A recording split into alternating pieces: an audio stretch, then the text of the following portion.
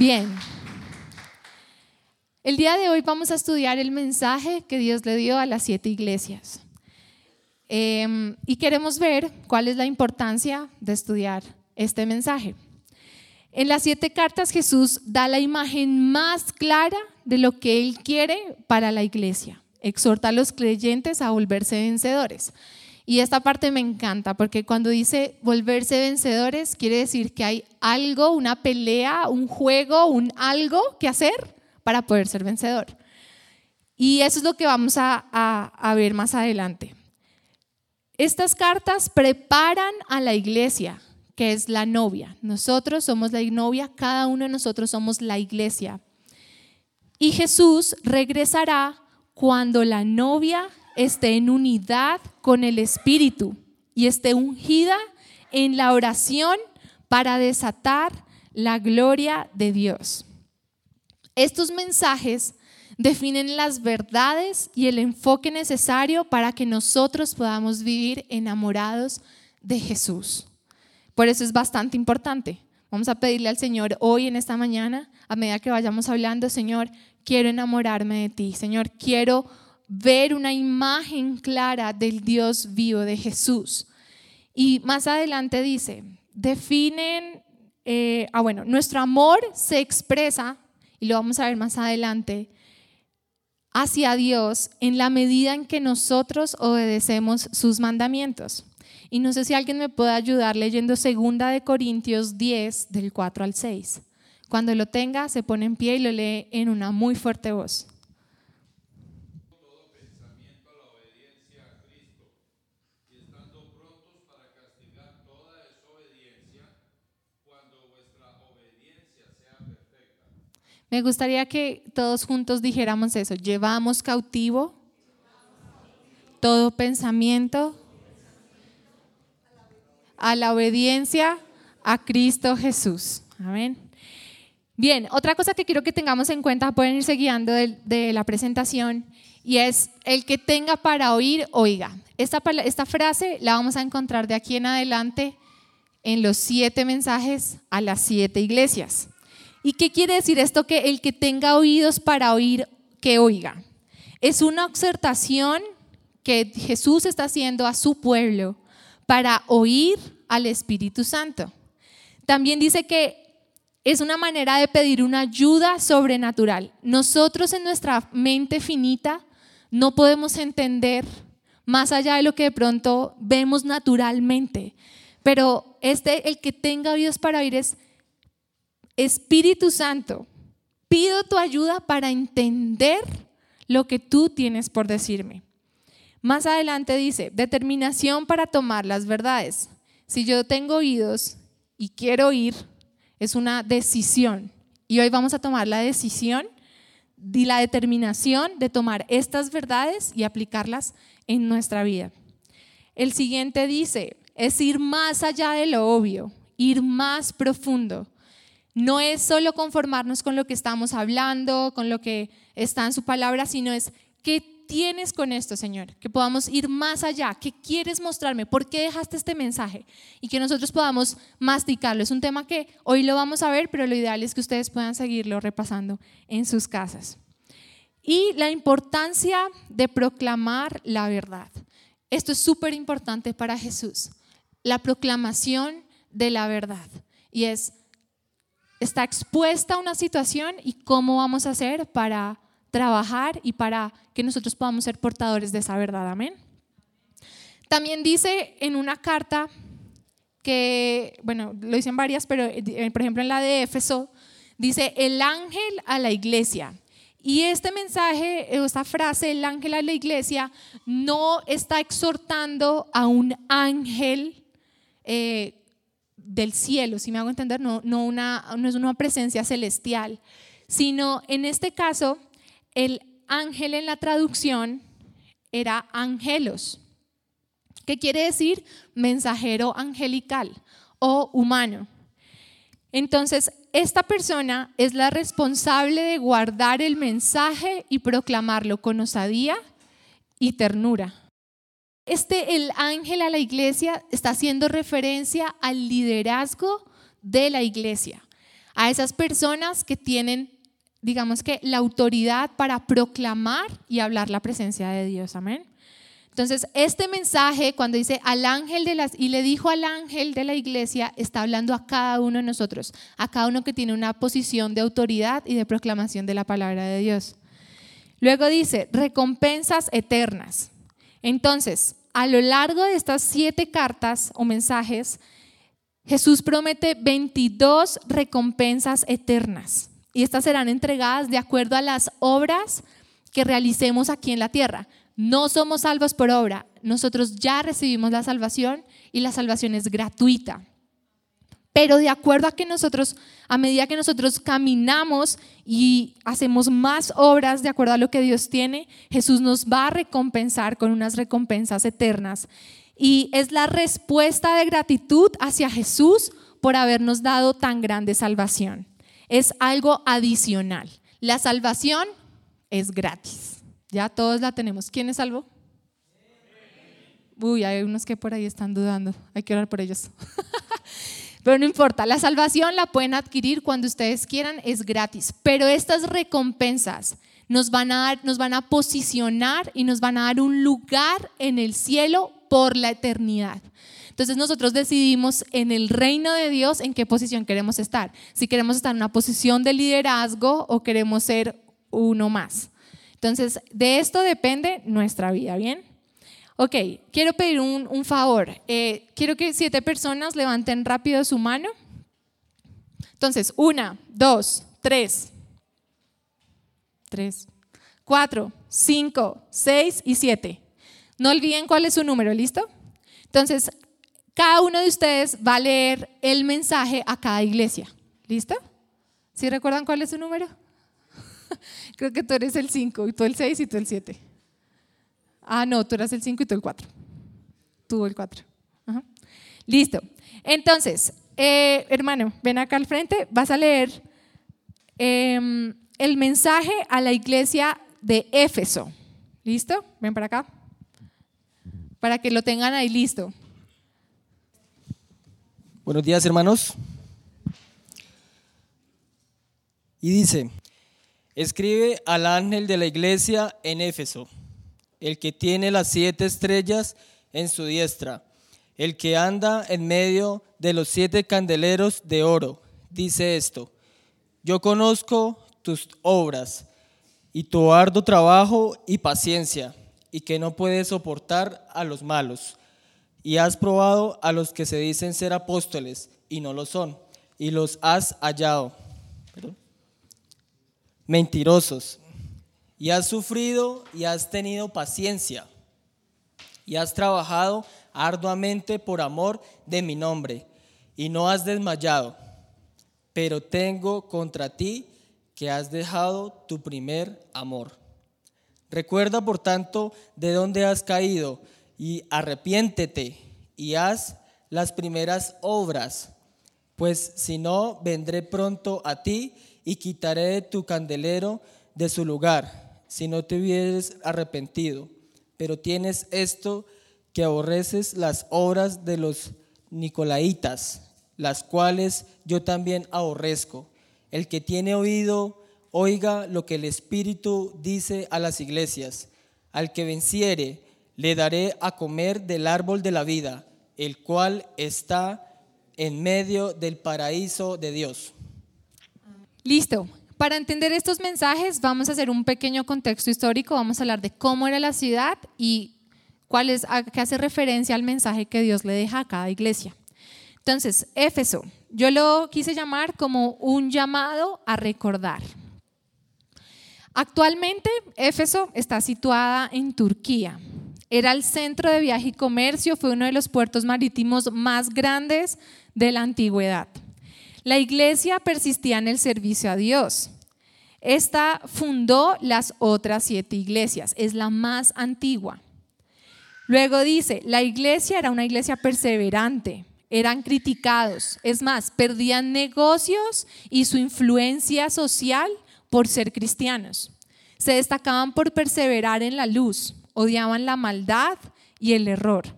Jesús pudo ver que habían perdido su primer amor. Les faltaba amor dentro y fuera de la iglesia, porque si no amas a tu prójimo, no puedes amar a Dios. Es una cosa que va junta, es un paquete. Entonces, ellos habían perdido su primer amor. Y este mensaje es uno de los que me impacta a mí mucho, porque esta iglesia, por ser tan antigua, al momento en que Jesús escribe la carta para Éfeso a través de Juan, se la está escribiendo a la segunda generación. Ellos no fueron los pioneros en crear la iglesia, sino que en este tiempo ya la iglesia había sido formada tiempo atrás, es decir, estas personas se habían acostumbrado al cristianismo. Y al acostumbrarse al cristianismo habían perdido la esencia del amor y de la razón por la cual hacían las cosas. En este tiempo ellos se volvieron activistas, hacían una y otra cosa para Dios, eran perseverantes, soportaban la crítica. Jesús les dice, han tenido paciencia, han trabajado arduamente por amor a mi nombre. Es decir, eran personas activas en la iglesia, pero tenían una cosa: se habían olvidado de la esencia y la razón por la cual hacían todas esas cosas. No era hacerlas porque tenías que hacerlas y ya, por costumbre o porque mi generación antepasada me lo había pedido, sino que en este momento ellos habían dicho, hacemos las cosas para hacerlas, pero se les olvidó un pequeño detalle, y era amar a Dios y ir al mundo, ir a los que estaban afuera de la iglesia por esas almas que estaban perdidas, que también necesitaban algo. Se acostumbraron, simplemente trabajaban en la iglesia. Y esta iglesia, y la idea es que de aquí en adelante ustedes vayan escuchando cada mensaje y puedan ir guardando en su mente y en su corazón qué cosas ustedes en su vida cristiana se identifican con eso. Y esta carta es una carta que a mí me llamó mucho la atención, porque estas personas habían nacido en el cristianismo. Y es muy fácil, y en estos días yo lo he conversado varias veces con varios amigos cristianos y con mi esposo y con mis papás, y yo les decía, hay cosas que no sé cómo hacer para amar realmente a Dios. Es más fácil tener para nosotros claro ¿cuál es nuestro primer amor? Cuando hemos estado en el mundo, hemos pasado por una situación difícil, teníamos una enfermedad terminal, estaba en las drogas, y cuando Jesús me salvó, entonces es más fácil para mí recordar ese primer momento en que mi vida cambió por completo. Pero para estas personas era una situación difícil porque eran personas que habían nacido en un cristianismo, y el hecho de haber nacido en el cristianismo no les permitía diferenciar entre mi primer amor, el amor real, y hacer las cosas porque es una costumbre, es algo que me toca hacer.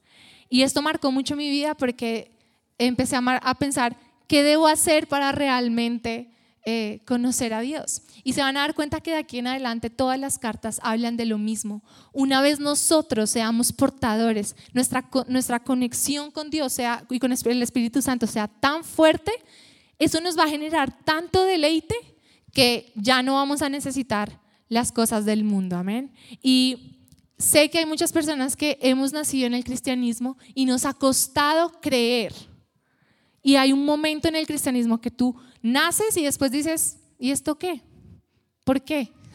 Como que ya empiezas a cuestionar todas las cosas y ya nada te convence. Y para poder convencerte, y lo he escuchado por muchos amigos, hijos de pastores también, decían, yo tuve que ir al mundo y tuve que ir y probar. Esa fue mi decisión. Hice lo que no tenía que hacer. Y hoy me doy cuenta que no hay otro camino, no hay otro lugar que estar con el Señor y servirle a Él. Pero ojo acá, es muy importante. Bueno, dale gloria a Dios si se la vas a dar muy fuerte. Lo importante de esto es ¿en qué posición estoy yo? ¿Necesito ir al mundo o puedo conservarme y guardarme y apasionarme a tal punto de conocer a Dios? Y he estado en momentos en donde he dicho en mi vida, y lo quiero hacer a nivel de testimonio, Señor, ¿qué quieres para mí? ¿Cuál es mi lugar? No lo entiendo, no sé qué hacer. Porque voy a la iglesia, hago esto una y otra vez, pero ya eso no me está llenando, ya esto no genera expectativa ni siquiera en mí. Y me siento cansada, me siento agotada, siento que hago y hago y hago, pero no doy más. Y muchas personas han tomado la decisión de decir, dar un paso atrás, y yo le decía, Señor, yo no quiero dar ese paso atrás, así que necesito que hagas algo conmigo. Y hoy quiero invitarles a ustedes a que crean en la palabra del Señor y digan, Señor, yo no quiero volver atrás, no quiero contaminarme, pero mi vida quiero que sea entregada para ti y que pueda experimentar el placer, el gusto que es servirte y que es amarte. Y creo que cuando hay ese contacto con el Espíritu Santo y Dios empieza a llenarte, a mostrarte cosas que antes no habías visto, es cuando dices, realmente puedo entender qué es el primer amor. Y creo que una vez entendemos eso, ya de ahí no nos queremos alejar. Y para las personas que han estado en el mundo y que han conocido a Dios, es volver a esas primeras obras. Entonces, ¿cómo podemos responder a este mensaje y a este llamado que Jesús está haciendo? Entonces, lo primero es recordar de dónde venimos, de dónde Dios nos ha traído, de dónde Dios nos rescató. Recordar qué fue lo primero que hice que me apasionó por Dios y que me hizo entender su verdad y entender qué era Él. Y en segundo lugar, arrepentirse. Acuérdense que el arrepentimiento siempre va ligado con un cambio en mi manera de actuar. Si yo estoy arrepentida, yo restituyo y hago lo que de pronto dejé de hacer. Bien, para que lo tengamos allá pendiente. Y por último, es pedir al Espíritu Santo que nos revele a Jesús. Esas cosas que vayan marcando su corazón, váyanlas anotando para que al final podamos orar por esa situación. Bien, listo. Segunda carta, es la carta de Esmirna. El mensaje a Esmirna. Y escribe al ángel de la iglesia en Esmirna, el primero y el postrero, el que estuvo muerto y vivió, dice esto: yo conozco tus obras y tu tribulación y tu pobreza, pero tú eres rico, y la blasfemia de los que se dicen ser judíos y no lo son, sino sinagoga de Satanás. No temas en nada lo que vas a padecer. He aquí el diablo echará a algunos de vosotros en la cárcel para que seáis probados y tendréis tribulación por 10 días. Sé fiel hasta la muerte y yo te daré la corona de vida. El que tiene oído, oiga lo que el Espíritu dice a las iglesias. El que venciere no sufrirá daño de la segunda muerte. Esmirna, lo titulé como un llamado a perseverar en las pruebas. Es la tercera ciudad más grande en Turquía. Los cristianos eran un pequeño porcentaje, el 99% de los ciudadanos eran musulmanes. Era una ciudad hermosa, con mucha cultura, era próspera, muy patriótica, eran leales en adorar a sus diosas. El hecho de ser tan patrióticas los hacía ser, ¿cómo decirlos?, un poco orgullosos con su ciudad, con sus dioses, con lo que ellos creían. Eran perseguidos por los romanos y los judíos. Eran acusados por no adorar al César. ¿Quiénes? Los cristianos de esta iglesia. La iglesia tenía un sufrimiento muy fuerte. La ciudad era muy próspera, era gente rica. De hecho, si se dan cuenta, en la Biblia están entre paréntesis que se quejan por ser pobres, pero en realidad son ricos. Y la iglesia tenía un sufrimiento muy fuerte. Perdieron todo su dinero por seguir a Cristo. Cargaban con el rechazo y la mala reputación sin renunciar a Dios. Estaban dispuestos a vivir por Cristo y morir como mártires. Jesús conocía sus aflicciones por un periodo de tiempo. Tenían esperanza de vida y honra eterna como la recompensa. Me gusta de Esmirna que ellos tenían en su ciudad un estadio enorme, y cada vez que jugaban sus juegos, sus competencias, que podían ser más o menos como los Juegos Olímpicos, ellos eran coronados en medio de ese estadio que era enorme. Y cuando ellos eran coronados, todo el mundo a su alrededor los aplaudía y los honraba por su victoria.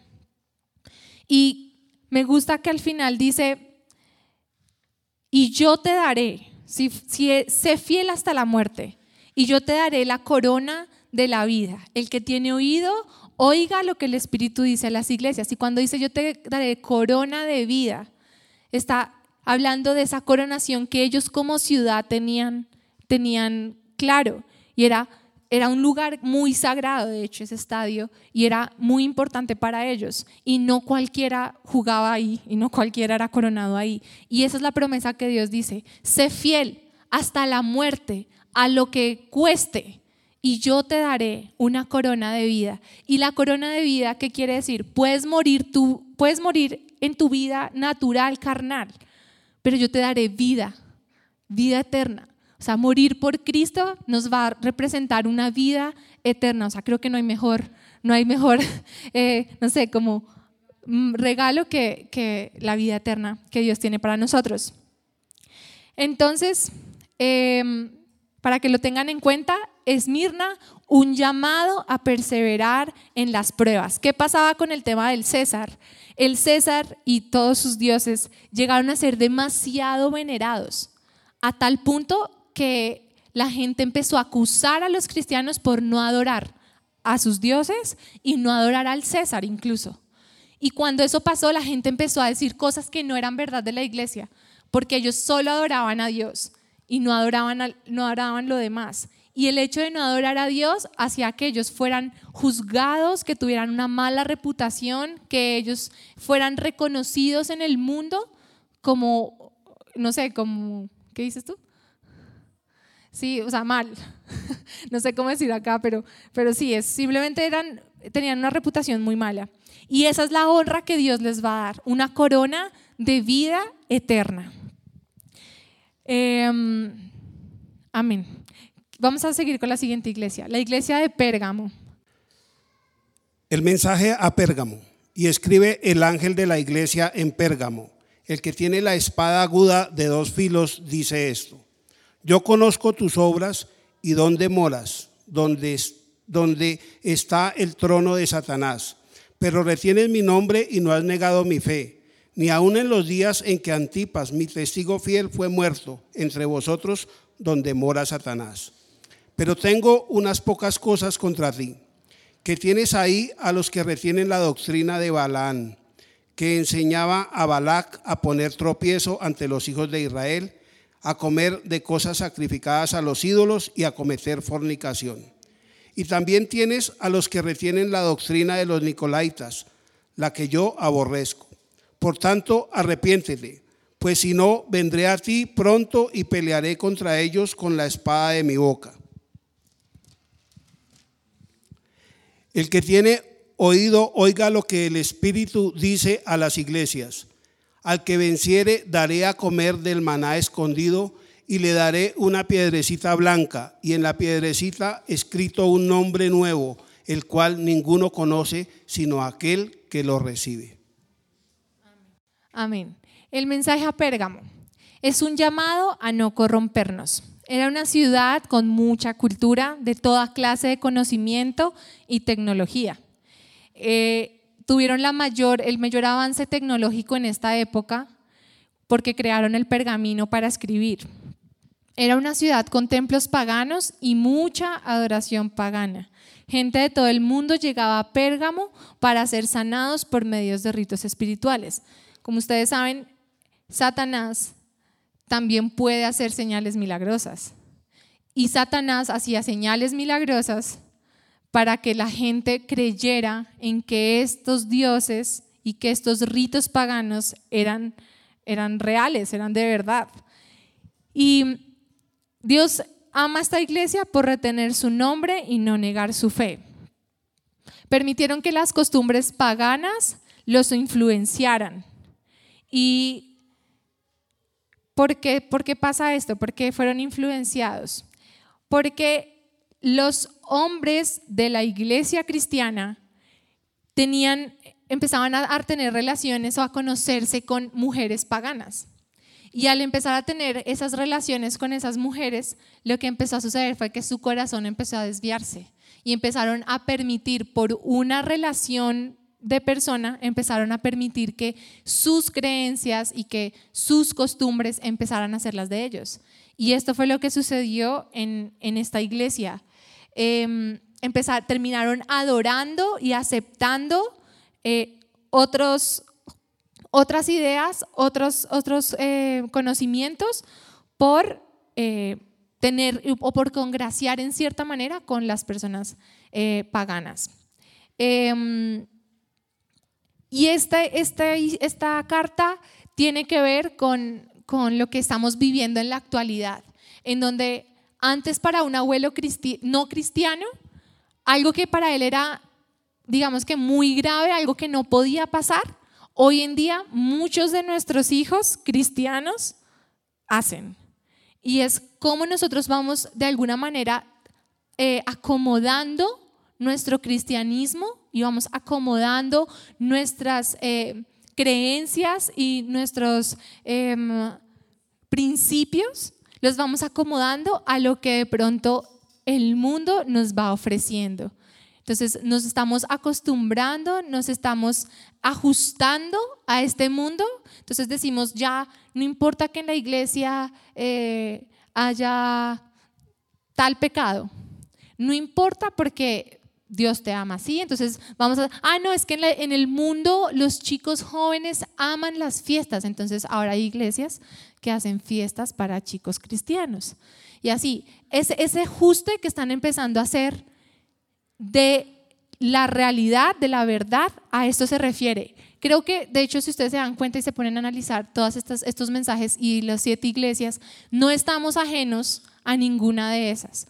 Y esto el Señor lo profetizó para que nosotros pudiéramos prepararnos como iglesia y fortalecernos para el momento en que sea su segunda venida. Amén. Dice, permitieron que las costumbres paganas los influenciaran. ¿Qué debemos hacer nosotros? Vencer el sistema de este mundo. Cuando hace referencia a Balaam, es porque este señor era un profeta que le enseñaba a Balac, que es un enemigo del pueblo de Israel, cómo hacer caer de manera moral al pueblo de Israel. ¿Cuál era su área de debilidad? La sexualidad. Entonces, estos hombres eran seducidos por las mujeres paganas y terminaban ajustando su creencia y permitiendo y siendo influenciados por costumbres paganas también. ¿Cómo debemos responder a esto? Debemos guardar la doctrina, nuestros principios. La doctrina refleja el carácter de Jesús. Por eso es tan importante que nosotros no nos desviemos ni de un lado ni para el otro. ¿Por qué? Porque eso es lo que muestra el carácter de Dios. Guardar nuestra doctrina, guardar nuestros principios. Debemos separarnos en santidad para Dios y no tolerar la maldad. ¿Y qué dice para el que venciere? Dice, al que venciere, daré a comer del maná escondido. Cuando hace referencia al maná escondido, está haciendo referencia a la provisión de vida. El maná como Jesús y como Jesús siendo nuestro sustento. Y cuando dice la piedra blanca, se está refiriendo a un premio de honor. Y dice que en esa piedra blanca va a haber escrito un nombre que solo esa persona y Dios van a conocer.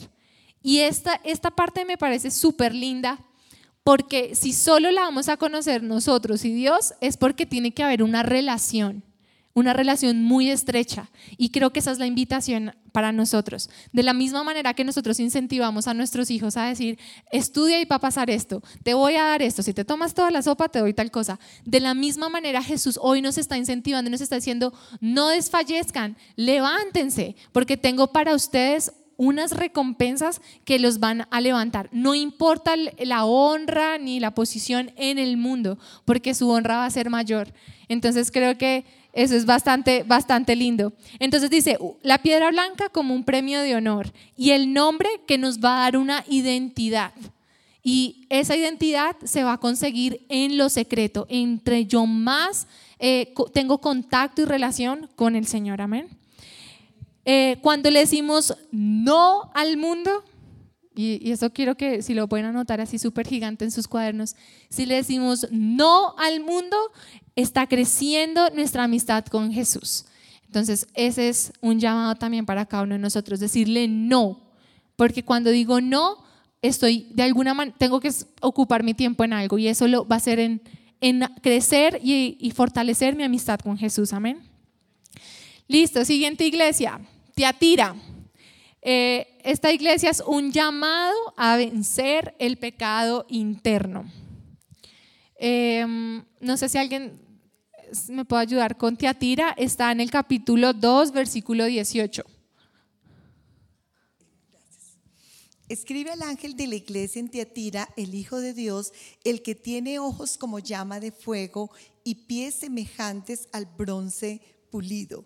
Dice esto: yo conozco tus obras, tu amor, tu fe, tu servicio, tu perseverancia y que tus obras postreras son superiores a las primeras. Pero tengo contra ti que toleras a esa mujer Jezabel, que se dice profetiza, enseña y seduzca a mis siervos para fornicar y para comer cosas sacrificadas a los ídolos. Yo te he dado tiempo para que se arrepienta, pero no quiere arrepentirse de su fornicación. Por tanto, yo la arrojo en cama y en gran tribulación a los que adulteran con ella, si no se arrepienten de las obras de ella. A sus hijos heriré de muerte, y todas las iglesias sabrán que yo soy el que escudriña la mente y el corazón. Os daré a cada uno según vuestras obras. Pero a los demás que están en Tiatira, en cuanto no tienen esa doctrina y no han conocido lo que ellos llaman las profundidades de Satanás, yo os digo, no os imponga otra carga, pero lo que tenéis, retenerlo hasta que yo venga. Al vencedor que guarde mis obras hasta el fin, yo le daré autoridad sobre las naciones. Las regirá con vara de hierro y serán quebradas como un vaso de alfarero, como yo también la he recibido de mi Padre. Y le daré la estrella de la mañana. El que tiene oído, oiga lo que el Espíritu dice a las iglesias. Bien, mensaje a Tiatira. Un llamado a vencer el pecado interno. Esta ciudad era la ciudad más pequeña de las 7 y es importante ver que es la carta más larga, que el mensaje más largo de las 7 iglesias. Y es como me gusta y veo de esto un detalle de parte de Dios, y es aún el más pequeño, el que parece ser más insignificante, muchas veces Dios es al que levanta y es al que le da más importancia. Entonces esto me llama mucho la atención de este mensaje de Tiatira, que a pesar de ser la ciudad más pequeña, es a la que Dios le da un mensaje más largo. Era importante esta ciudad por la unión de dos valles. Eran muy fuertes comercialmente, tenían mercado de vestimentas púrpuras, y para poder comerciar y tener una participación, digamos que económica y social, debías pertenecer a un gremio. Para poder comerciar debías elegir qué gremio querías. Y el hecho de pertenecer a estos gremios hacía que cada persona tuviera que dedicar tiempo para reuniones, para preparación, para estadísticas, para pagos, y todo esto hacía que estas personas se envolvieran digamos que de alguna manera con el mundo, pero aún así mostraban el amor de Dios los unos con los otros. Su amor era entrañable, eran fieles, eran serviciales, quiere decir que sus obras eran mejores, eran los que más servían en la iglesia, los que más estaban ahí, los que iban y le predicaban al cojo de la calle y lo amaban y lo bendecían. Pero hay algo en contra de ellos, y es su pecado. Jesús juzga su iniquidad. Cuando está haciendo referencia a Jezabel quiere decir que, es la persona que hace uso de su autoridad para desviar, invitar a la iglesia, al pueblo de Dios, a la inmoralidad. Jesús, me gusta mucho esta parte que dice que Jesús viene, dice, Jesús se presenta como ojos de fuego y pies como bronce bruñido. Y habla que todo lo que ve y todo lo juzga aún el corazón. Cuando hace referencia al Hijo de Dios, se está refiriendo a su deidad, él siendo Dios, pero luego dice Hijo de hombre, haciendo referencia a su simpatía. Y hay algo súper lindo de este pedazo y es, hay pecados en nuestro corazón, hay cosas que nosotros luchamos todos los días, pero Dios se hizo hombre, Jesús se hizo hombre para entender qué cosa cada uno de nosotros sentimos y tenemos que sufrir y vivir en la tierra. Por eso es que dice que tenemos abogado en los cielos y ese es Jesús, porque yo me imagino que Jesús cuando estuvo en tierra y sintió hambre, yo me imagino que le dice a Dios, no, espera, Padre, no hagas esto, es que Él está pasando esta situación, yo lo entiendo, yo lo viví. ¿Te acuerdas cuando yo estuve en la tierra? Esto y esto y esto sentí y por eso Él puede entender nuestra situación, pero también está en nuestras manos decir no al pecado, decir no a la iniquidad. Jesús va a juzgar y vendrá a juzgar la iniquidad. La lucha de Tiatira era el tema de Jezabel, usar la autoridad. Y me gusta mucho de este pasaje que va dirigido, Jezabel, digamos que de alguna manera, va dirigido a esas personas que tienen autoridad dentro de la iglesia, esas familias que tienen un liderazgo en la iglesia. Y es nosotros como iglesia, como cuerpo de Dios, apoyar en oración a esas personas que tienen autoridad para que no nos desviemos ni a un lado ni al otro, que no incitemos a nadie a nada que sea diferente a lo que Dios quiere. Y las personas que estando en autoridad, y autoridad es cualquier persona que tenga liderazgo en una iglesia y de alguna manera haya inmoralidad sexual, dice Jesús llevará a cama de muerte a aquellos que no se arrepienten. Y este pedazo me parece súper importante porque es como la paga del pecado y más en este aspecto es la muerte, no hay otra cosa. Entonces es como guardarnos en ese aspecto. Dice en el versículo 24, pero a vosotros y a los demás que están en Tiatira, a cuantos no tienen esa doctrina y no han conocido lo que ellos llaman las profundidades de Satanás, os digo, no os impondré otra carga.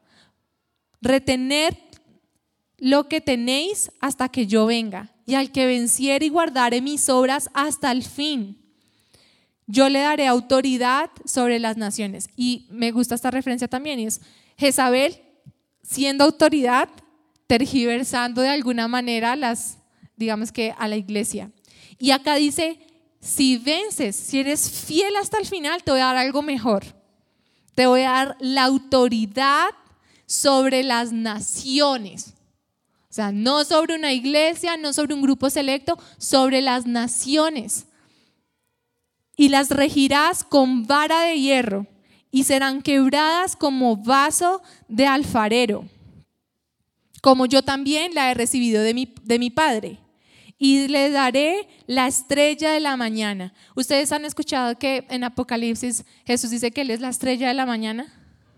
Dice, vas a brillar igual que yo. Jesús dice, te voy a llevar a brillar igual que yo. O sea, creo que es como decir, llegar a una posición de autoridad y una posición, yo creo que es suprema. O sea, creo que no hay algo más que eso.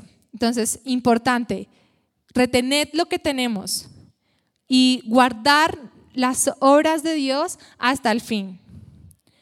La estrella de la mañana, y el que tenga oído para oír, que oiga lo que el Espíritu dice a las iglesias. Capítulo 3, el mensaje a Sardis. Pero antes de terminar, dice, Jesús examina la mente y el corazón. Hay cosas que nosotros tenemos en nuestro interior que sabemos que están ahí, pero que nosotros no estamos trabajando por ser libres. Y es importante esto, lo que el mundo no ve, hay alguien que lo sabe todo y que escudriña hasta lo más profundo de nuestro corazón. Y el juicio de Dios es de acuerdo a nuestras obras. ¿Cómo debemos responder a esto?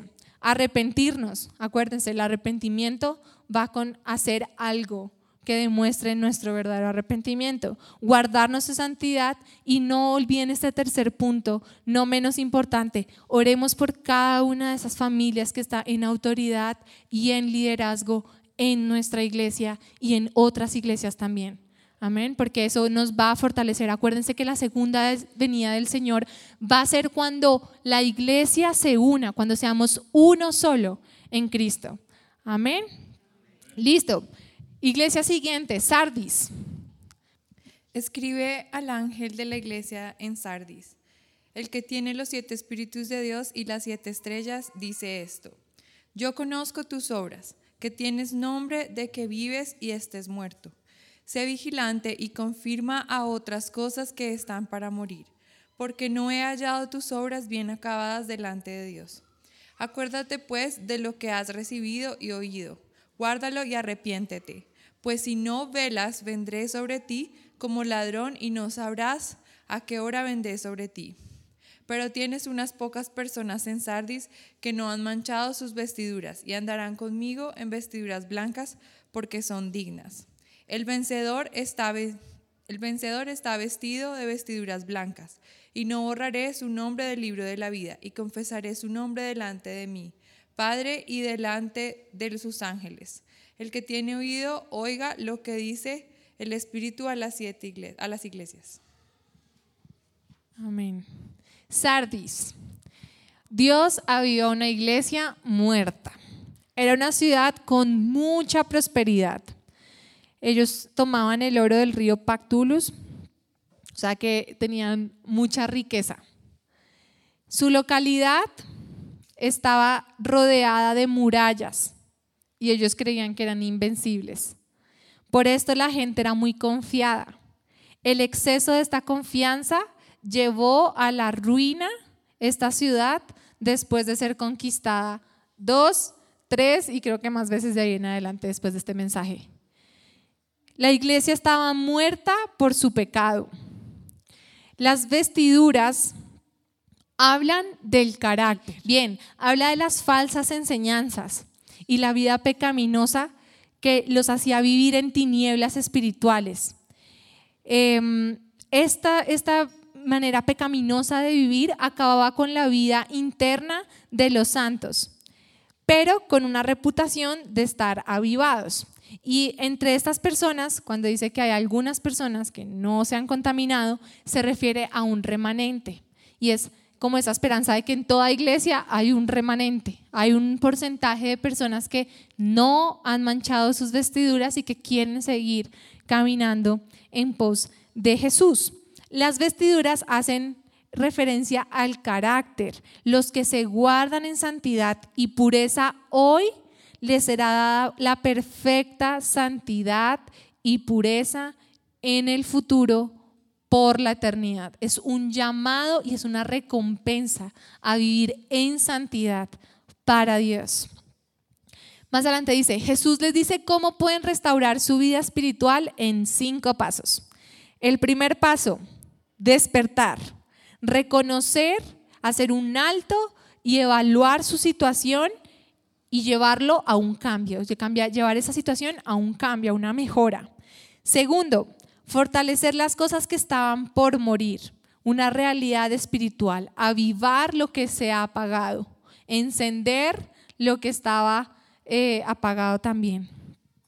Mantener las verdades de esta escritura y reveladas en amor, que nuestro trabajo, nuestra disciplina y un cambio verdadero demuestren nuestro amor por Dios. Y el quinto y no menos importante, arrepentirse, confesar sus pecados. Esto los llevaría a un avivamiento. Y esto creo que es una de las cosas que tenemos que tener en cuenta. Cuando dice que vendrá como un ladrón, está haciendo referencia a un juicio. Él va a venir a juzgar y eso va a llevar unas consecuencias. Entonces, importante que nosotros podamos vencer. Y al que venciere será vestido de vestiduras blancas, y no borraré su libro de la vida, y confesaré su nombre delante del Padre. Y creo que eso me parece súper lindo, que el Padre te tenga ahí súper presente, y delante de sus ángeles. Esa es la recompensa para aquellos que se avivan y avivan lo que estaba muerto en su interior y en cada corazón. Amén. Listo, siguiente iglesia, Filadelfia. Esta iglesia, el título es Un llamado a guardar la palabra de Dios. ¿Quién tiene la iglesia Filadelfia? Escribe al ángel de la iglesia en Filadelfia, esto dice el santo, el verdadero, el que tiene la llave de David, el que abre y ninguno cierra, y cierra y ninguno abre. Yo conozco tus obras, he aquí he puesto delante de ti una puerta abierta, la cual nadie puede cerrar, porque aunque tiene poca fuerza has guardado mi palabra. Perdón, es que esa palabra me impacta. Gloria a Dios. Dice, yo conozco tus obras, he aquí he puesto delante de ti una puerta abierta, la cual nadie puede cerrar. Porque aunque tiene pocas fuerzas, has guardado mi palabra y no has negado mi nombre.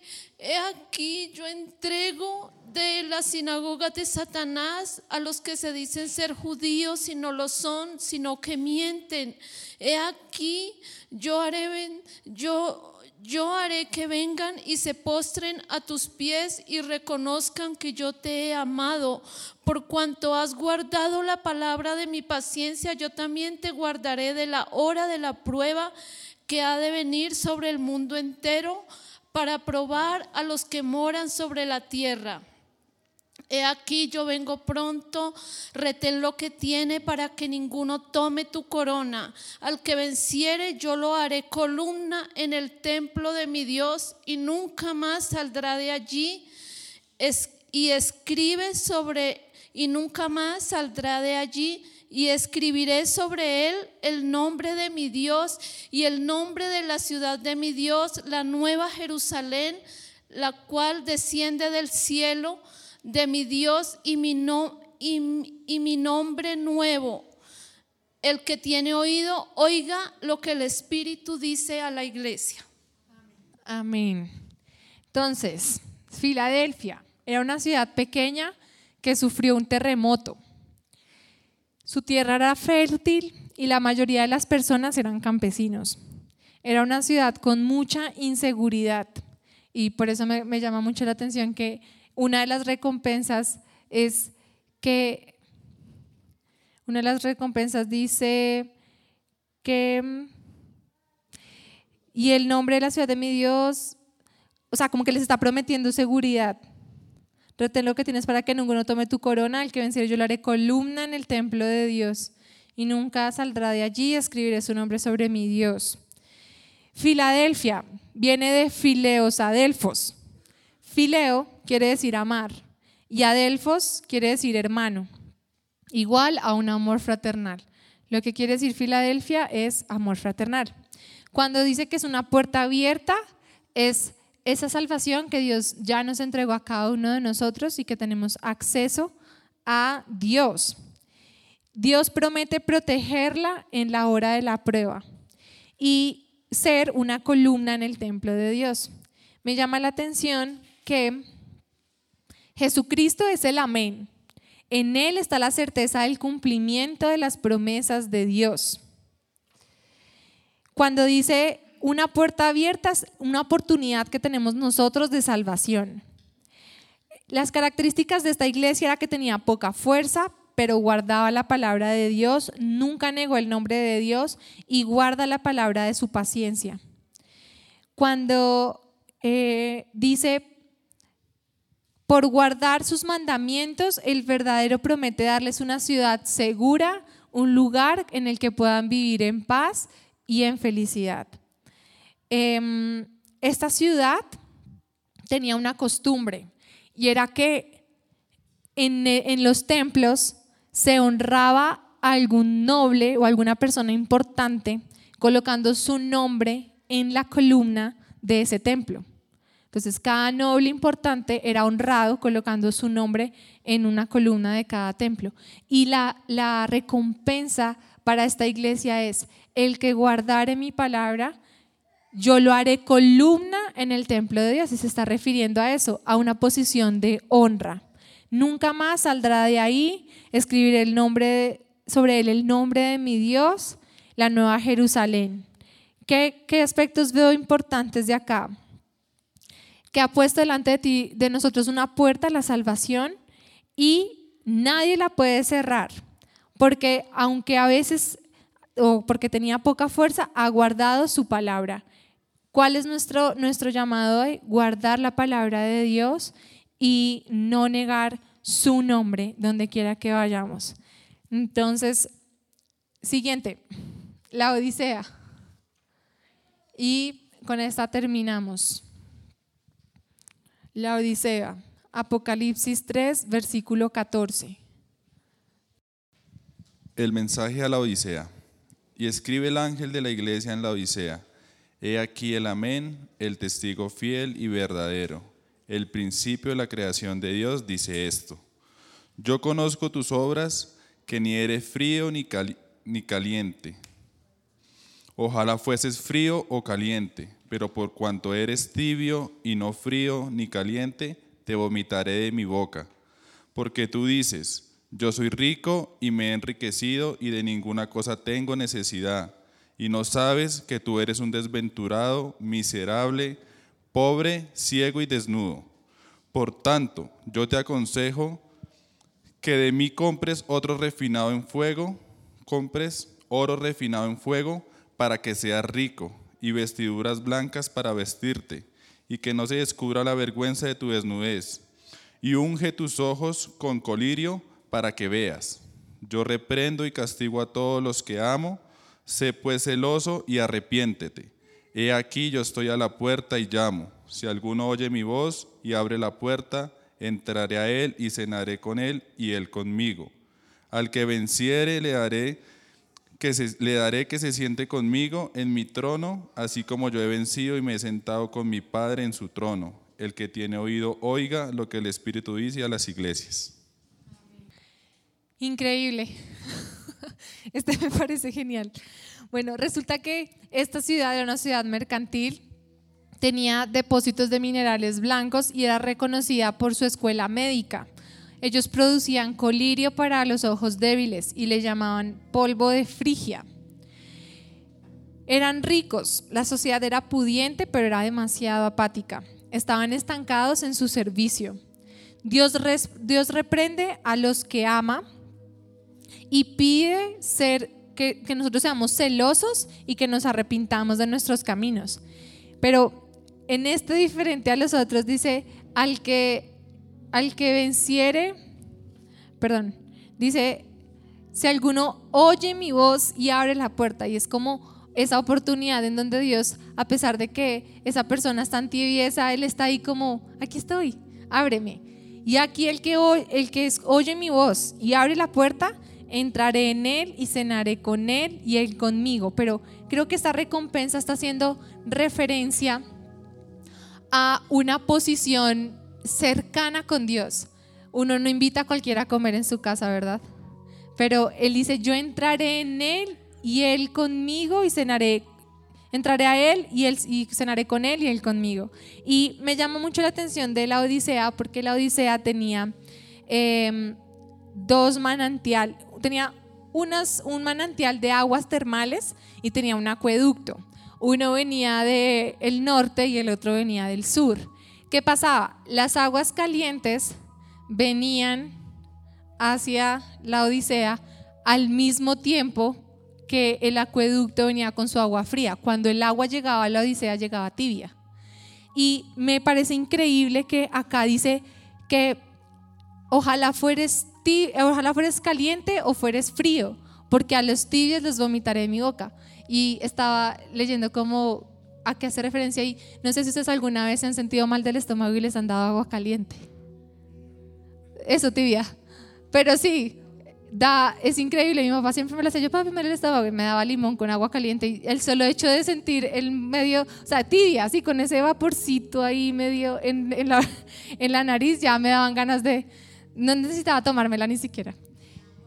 Con agua tibia, exacto. Entonces, ¿qué sucede? De la misma manera, y de hecho ellos tomaban esa agua la tomaban para sanarse cuando tenían problemas estomacales.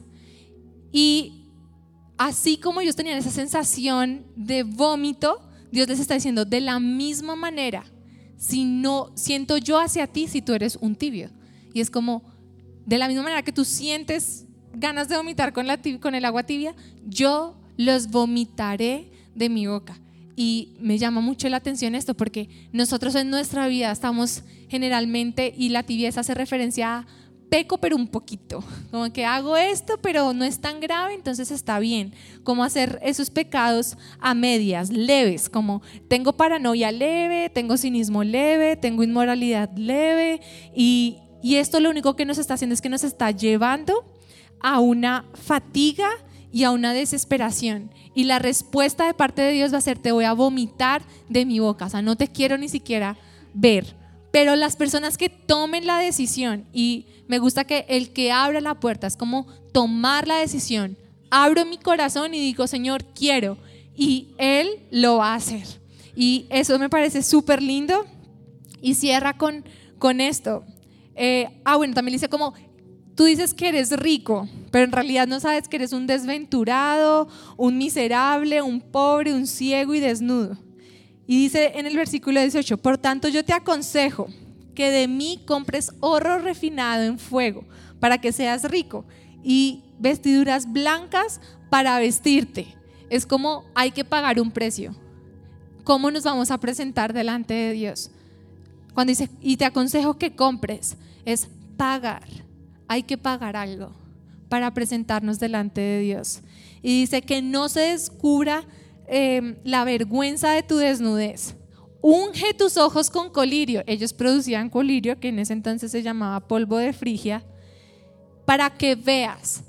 Y creo que es importante que hoy le pidamos a Dios ese entendimiento, que abra nuestros ojos para poder ver lo que Él quiere decir. Y después dice, yo reprendo y castigo a todos los que amo. Entonces está diciendo, aparte que ustedes están en ese mover de si soy o no soy, igual te he amado, te escogí, y sé pues celoso y arrepiéntete. He aquí yo estoy a la puerta y llamo, si alguno oye mi voz, abre la puerta, entraré en él y cenaré con él y él conmigo. Y al que venciere le daré que se siente conmigo en mi trono. De la misma manera que Jesús venció. ¿Cómo Jesús venció? Jesús obedeció. Jesús le dijo, el Padre le dijo a Jesús, tienes que ir al mundo y salvar a mis pequeños. Y él no dijo, ay, ¿no será en el otro siglo? Él dijo, ya, lo hago, por amor. Él obedeció, y lo que espera es que nosotros obedezcamos. Esa es la manera en que vamos a vencer, cuando obedezcamos lo que está acá, cuando obedezcamos lo que dice la palabra del Señor. Y para hacer un resumen, estas 7 cartas, entre muchas otras cosas, nos está haciendo un llamado a la fidelidad, un llamado a valorar lo que Jesús valoró, un llamado a amarnos con amor fraternal los unos por los otros. Nos está llamando a salir de la tibieza, a salir de la pasividad, a salir de la inmoralidad sexual, de la idolatría. Nos está llamando a romper con la iniquidad de nuestro corazón. Nos está haciendo también un llamado a responder haciendo lo que Dios manda, a obedecer. Y además nos está prometiendo unas recompensas para motivar nuestra fidelidad y soportar nuestra aflicción. Porque entre más fuertes somos en Cristo, mientras más fuertes somos y más experimentamos el Espíritu Santo de Dios, ya el mundo no nos va a atraer y ya no hay nada que nos empiece a jalar. Y eso es lo que hoy le pedimos a Dios, que nuestra decisión sea por Él. Y asimismo, Él nos quiere dar una revelación de Él, de su carácter y conocer los aspectos de su majestad a medida que nosotros vamos poniendo por obra cada una de estas cosas. Y yo veo esta palabra de conocer sus aspectos de la majestad como que Él es soberano, que Él tiene tanta autoridad que Él puede coger y echarnos a cama de muerte en un segundo, venir con juicio, pero también dice: te amo. Si abres tu corazón y me permites cenar contigo, aquí estoy yo, estoy haciendo un llamado, estoy a la puerta y estoy llamando. Y es un llamado a salir de la comodidad, es un llamado a salir de lo natural, de lo cotidiano y tomar decisiones arriesgadas por Jesús. Yo quiero ser como Sardis, que puede morir por Jesús como mártires. Eso es lo que yo quiero.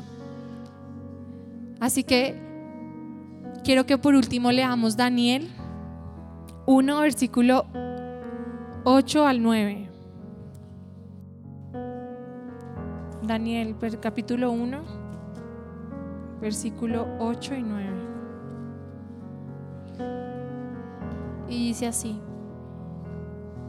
Lo voy a leer en esta versión, esta es una nueva traducción viviente, pero me gustaría que alguien me apoye leyéndolo después en la Reina Valera. Dice: sin embargo, Daniel estaba decidido a no contaminarse con la comida y el vino dados por el rey, y le pidió permiso al jefe del Estado Mayor para no comer estos alimentos inaceptables. ¿Alguien lo puede leer en otra versión?